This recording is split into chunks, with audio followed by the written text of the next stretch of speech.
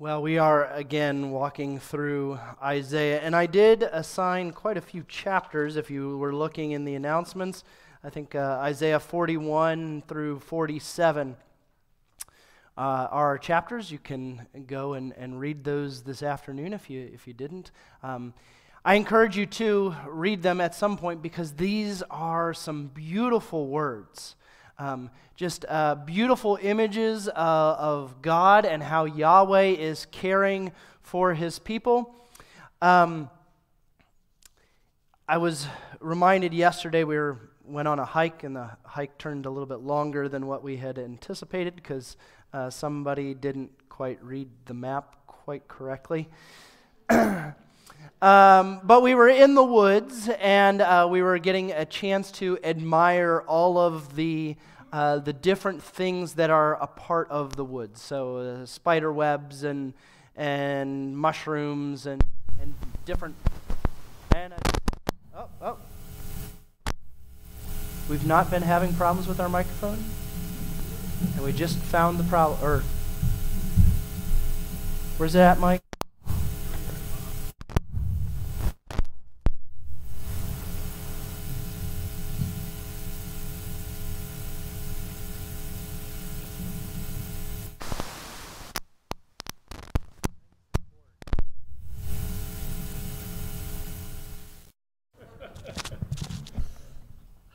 We good for now? All right. Anyways, back to the forest. We got a chance to see all of the neat things, but we didn't really get a chance to see the large area that we were in. So we were taking in the trees, but not the forest. And what we're going to do this morning in the sermon is kind of take a step back and look at the forest. And what I'm going to encourage you to do on your own is go and look at the trees, the individual verses and movement that is happening in this section, Isaiah 41 to 47. This is a long way to go to make an illustration.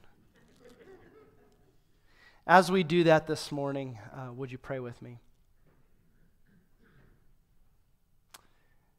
Jesus, thank you for this day.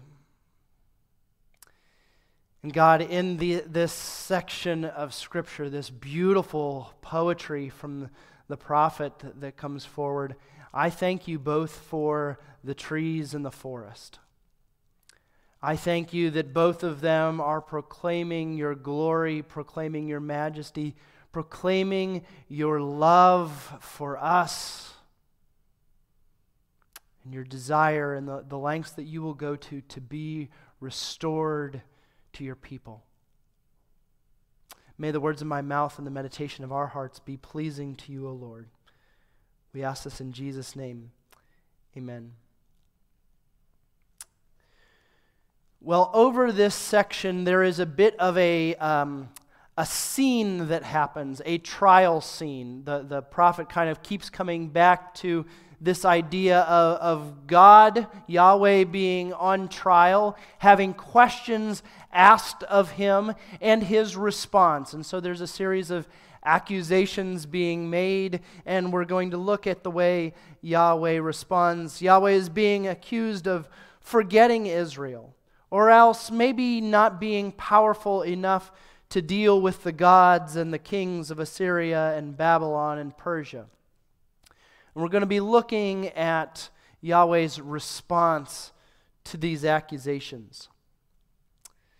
These chapters really provide us with something of a background or summary of Israel's history of being a chosen people. They are reminded in a number of places of Yahweh walking with them in Exodus from Egypt through the sea, through the wilderness, through the Jordan River, and into the Promised Land. They're also reminded of their original mission as chosen people. See, Yahweh's plan at the very beginning for Israel was to bless all nations and that Israel would be the conduit through whom Yahweh might bless and save and rescue the nations, all people. And so Abraham is told that up front. I'm going to bless your people in order that they might bless others.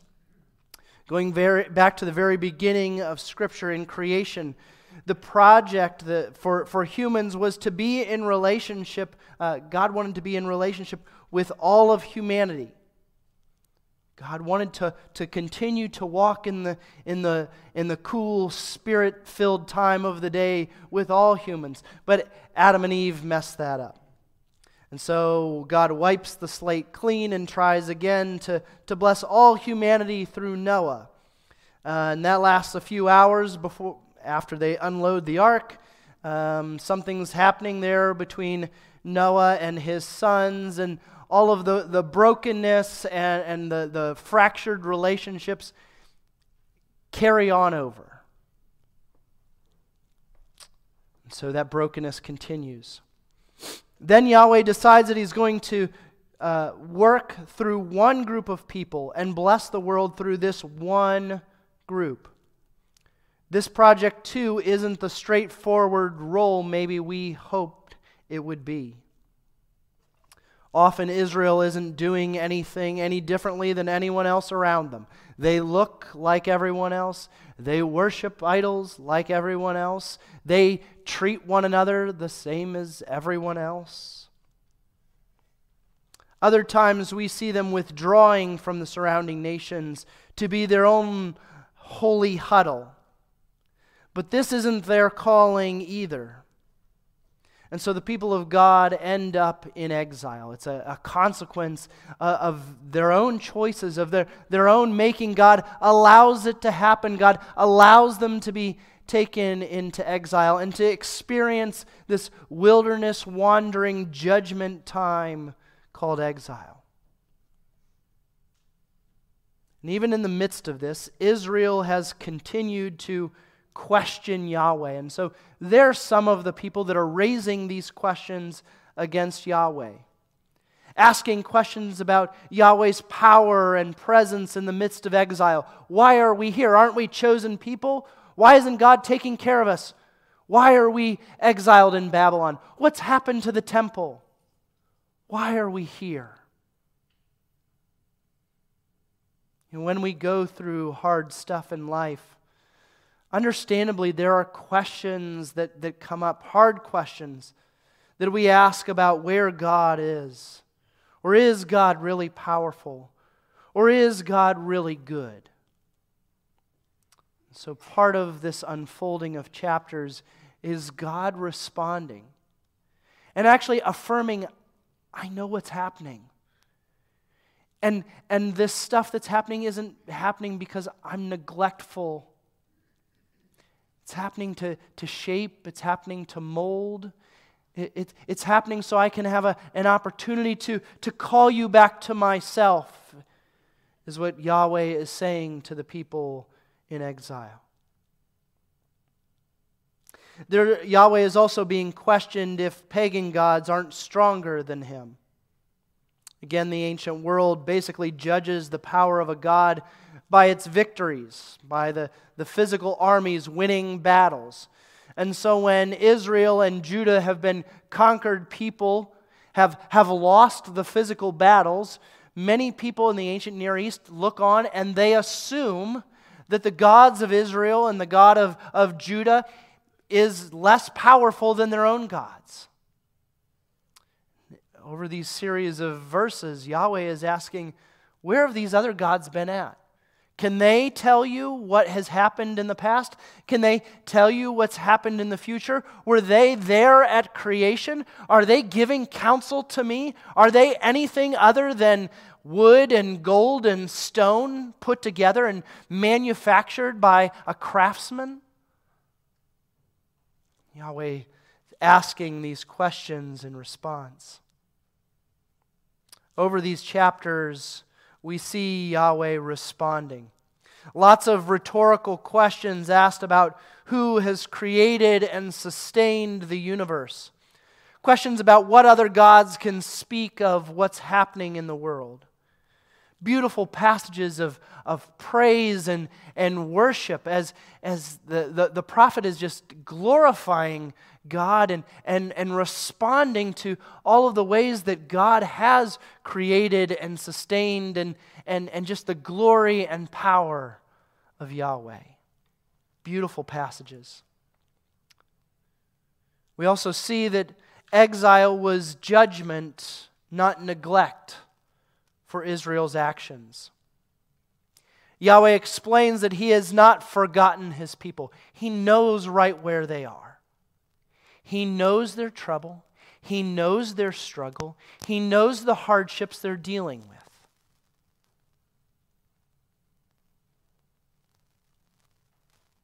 It's not because the gods of Assyria and Babylon were too powerful that Judah ended up in exile. Yahweh reveals that it is a refining judgment, a getting rid of the stuff that doesn't need to be there. It's an opportunity for these people to be reminded about God's love, about the God who has walked with them through Exodus, who has walked with them through the Red Sea, who has walked with them through the wilderness. This is all a reminder, calling them back to a God who loves them immensely. A refining judgment. And what is revealed over these passages is that Yahweh is still in deep, deep, passionate love for Israel and is planning to redeem and save them Himself. Yahweh reminds His people of how He's cared for them in the past. Remember our history. Remember what we've been through together. We said last week that exile is like going back to the place of their first date, to be reminded of their love and their history together. And we see in a number of these passages, Yahweh just expressing His love, despite the way Israel has turned its back on God over and over and over. Despite the grumbling, despite the idol worship, despite the treating the outcast in the way that everybody else treats them.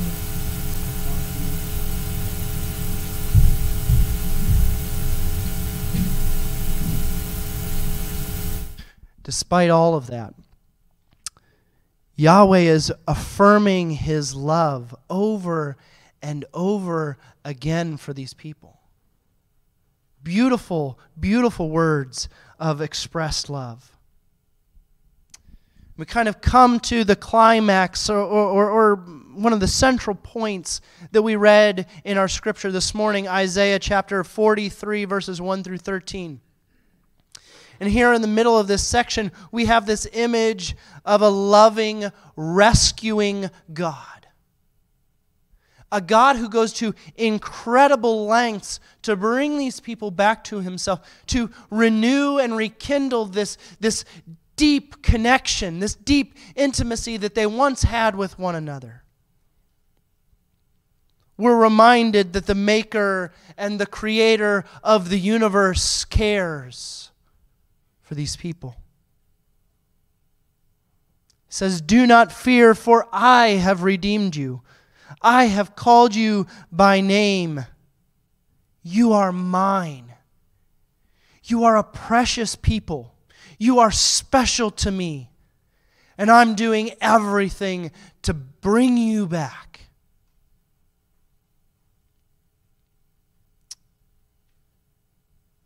Yahweh goes on, "When you pass through the waters, I will be with you. And through the rivers, they will not overwhelm you." These are references again back to Exodus and walking through the sea. They're reminders of crossing the Jordan River into the Promised Land. Yahweh speaks of walking with them through the fire. These are possible references to the destruction of Jerusalem and the temple. The city would have been burned, and God was walking with them through those experiences. You think of other times where God is walking with people through the fire. Shadrach, Meshach, and Abednego. They're thrown into the fire, and suddenly there's this fourth person in there with them. God is reminding them that despite all of the things, the hardships that they've been through, God has been there with them. God has walked with them through really hard times before, and God is going to continue to walk with them through exile and through the things they'll face in the future. Yahweh is describing the lengths He will go to in order for Israel to be restored, giving up Egypt and other nations just to be with you. These other empires that everybody thinks are so precious, I'm willing to give them up to be back in relationship with my people, with those that I've called to be a special people and to bless others, the people that I've wanted to partner with and work through to bless everyone everywhere. I've not given up on that project. I've not given up on that partnership with you. It says, do not fear, because Yahweh is planning to bring you back together and deliver you again from exile. Yahweh wants to partner with Israel again in blessing the nations. They are called to be Yahweh's witnesses. So continuing on from what we read this morning, verse 14 says this, thus says the Lord, your Redeemer. Who's redeeming these people? God is redeeming these people, the Holy One of Israel. For your sake I will send to Babylon and break down all the bars, and the shouting of the Chaldeans will be turned to lamentation. This exile thing is coming to an end. It will come to an end. I'm going to free you again. I'm going to redeem you again. I am the Lord, your Holy One, the Creator of Israel, your King. Excuse me. Thus says the Lord, who makes a way in the sea, a path in the mighty waters, who brings out chariot and horse, army and warrior. They lie down, they cannot rise. They are extinguished, quenched like a wick. Do not remember the former things or consider the things of old. I am about to do a new thing. Now it springs forth. Do you not perceive it? I will make a way in the wilderness and rivers in the desert. These places of barrenness, these places of wilderness, these are the places I want to breathe new life. This is where I want you to experience a refreshment. The wild animals will honor me, the jackals and the ostriches, for I give water in the wilderness, rivers in the desert to give drink to my chosen people, the people whom I formed for myself, so that they might declare my praise. Yet you did not call upon me, O Jacob, but you have been weary of me, O Israel. You have not brought me your sheep for burnt offerings or honored me with your sacrifices. I have not burdened you with offerings or wearied you with frankincense. You have not bought me with sweet cane with honey, or satisfied me with the fat of your sacrifices. Rather, you have burdened me with your sins. You have wearied me with your iniquities. These are reminders to Israel of their story. These are reminders of their faithfulness. These are reminders of how they got into the exile in the first place. And yet, I alone am the one who blots out your transgressions for my own sake, and I will not remember your sins. Accuse me, let us go to trial. Set forth your case so that you might be proved right. Your first ancestors sinned, and your mediators rebelled against me. Therefore I profaned the princes of the sanctuary. I delivered Jacob to utter destruction and Israel to reviling.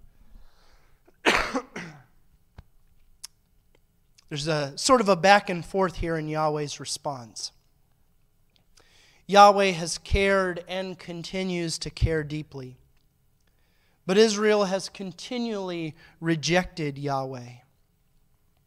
And Yahweh is a holy God. which we've often framed around the thought, therefore God can't bear to be in the presence of sin. I know how many of you had to do this at some point in your schooling career. I remember back in high school reading through Jonathan Edwards' sermon, Sinners in the Hands of an Angry God. We had to read it in a literature class. If you're looking for a pick-me-up, I would not recommend going and reading this sermon. It is filled with a lot of judgment and wrath and angriness. And I guess at the time it must have done the job, whatever the job was that Jonathan Edwards was trying to do. But it focused in on a wrathful God who could not bear to be in the presence of people so sinful. It was written and published back in 1741. And it was quite literally about scaring the hell out of people into receiving Jesus. It was a different day and a different age, but also not the picture we see here of Yahweh. What we see here is that Yahweh's love is driving Yahweh to redeem and to rescue and to blot out the sins and stop remembering them. God's holiness and His love are leading Him to redeem and restore these people and to provide a way back into relationship. Not to hold them at arm's distance, but to welcome them back and to love and care for them. Yes, God is holy. You think back to the earlier part of Isaiah where Isaiah has a vision of the throne room. And he cries out because he is a person of unclean lips living with an unclean people. But it's not an attitude that drives God away from relationship. Instead, it's about rescuing and saving so that humanity can be back in relationship with God. Isaiah's vision as he was touched with a glowing ember, now Yahweh is seeking to rescue His people. Recently I heard the analogy of God's holiness being like the sun. The sun is hot, the sun is burning, and the sun is very other. That's just the nature of the sun. And yet the desire is not to keep us away and afraid, but to come out and to enjoy the glow and the warmth of the sun. And actually, God so desires relationship with us that God wants to clothe us in a sun suit to come closer and closer to the sun. Unfortunately for Israel, part of their experience is that Yahweh allows the consequences of their choices to play out, and that's why they're in exile. Yahweh is still in control, and exile will not last forever. Yahweh is still ordering things and in control of things. Babylon will also be disciplined for its abuse by Persia and Cyrus. One of the interesting things that happens near the end of this passage is that someone refers to the anointed one, the Messiah. And they name that Messiah in this passage at this time as Cyrus. I have water here.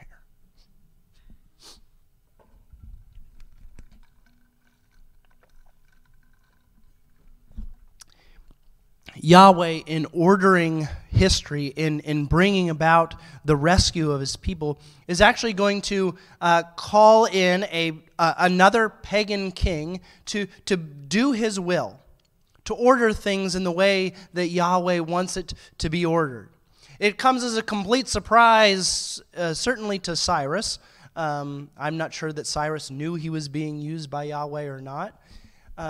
But it would have also come as quite a surprise to the Jewish people to have a pagan king as their rescuers, as their Messiah. And we'll see how this Messiah, Cyrus is kind of a temporary Messiah. This idea of who the Messiah is going to be expanded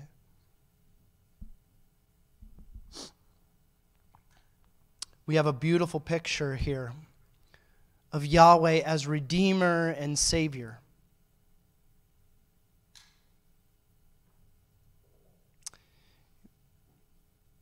And in these words, chapter 45, verse 22, Yahweh says, "Turn to me and be saved, all the ends of the earth. To me every knee shall bow, every tongue shall swear."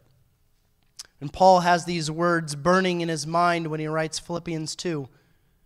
"Therefore God exalted him even more highly and gave him the name," this is Jesus, "that is above every name, so that the name given to Jesus every knee should bend, in heaven and on earth and under the earth. And every tongue should confess that Jesus Christ is Lord, to the glory of God the Father." What we catch in these chapters is a glimpse of the good news. And as that good news continues to grow, in Jesus we have the truest Messiah, who came not only to rescue Israel from exile, but to rescue all nations, all people, from the exile of death. We often think that the Old Testament is about law and judgment, and the New Testament is about love and grace. But here in these passages, we have the best of how these are tied together. The law is broken. Relationship with God is broken. But God releases his people to the consequences of their actions in exile. But God is driven by love to make a way for relationships to be restored, to bring abundant, flowing life even in the midst of the wilderness. And as the poem unfolds, we'll see a bigger and bigger picture of what God is doing and how God is trying to bless all people and invite all people to be rescued or saved. This morning, as we draw our worship to close, I'm going to remain up here at the front following the service and love to talk with anyone more about this good news and what it might look like to try and walk in step with Yahweh, who loves each of us with a deep, passionate love. God longs to be restored in relationship to everyone, to each of us, and has made the way for that to be possible. This is the Yahweh who comes to bring life, who walks with us through the waves and storms of life, who gives everything, even his own life, in order to be restored with each of us. May it be so. I invite you to stand in body or spirit and turn in your blue hymnal to number 567, or words will be on the screen as well. Would you stand as we sing "How Firm a Foundation"?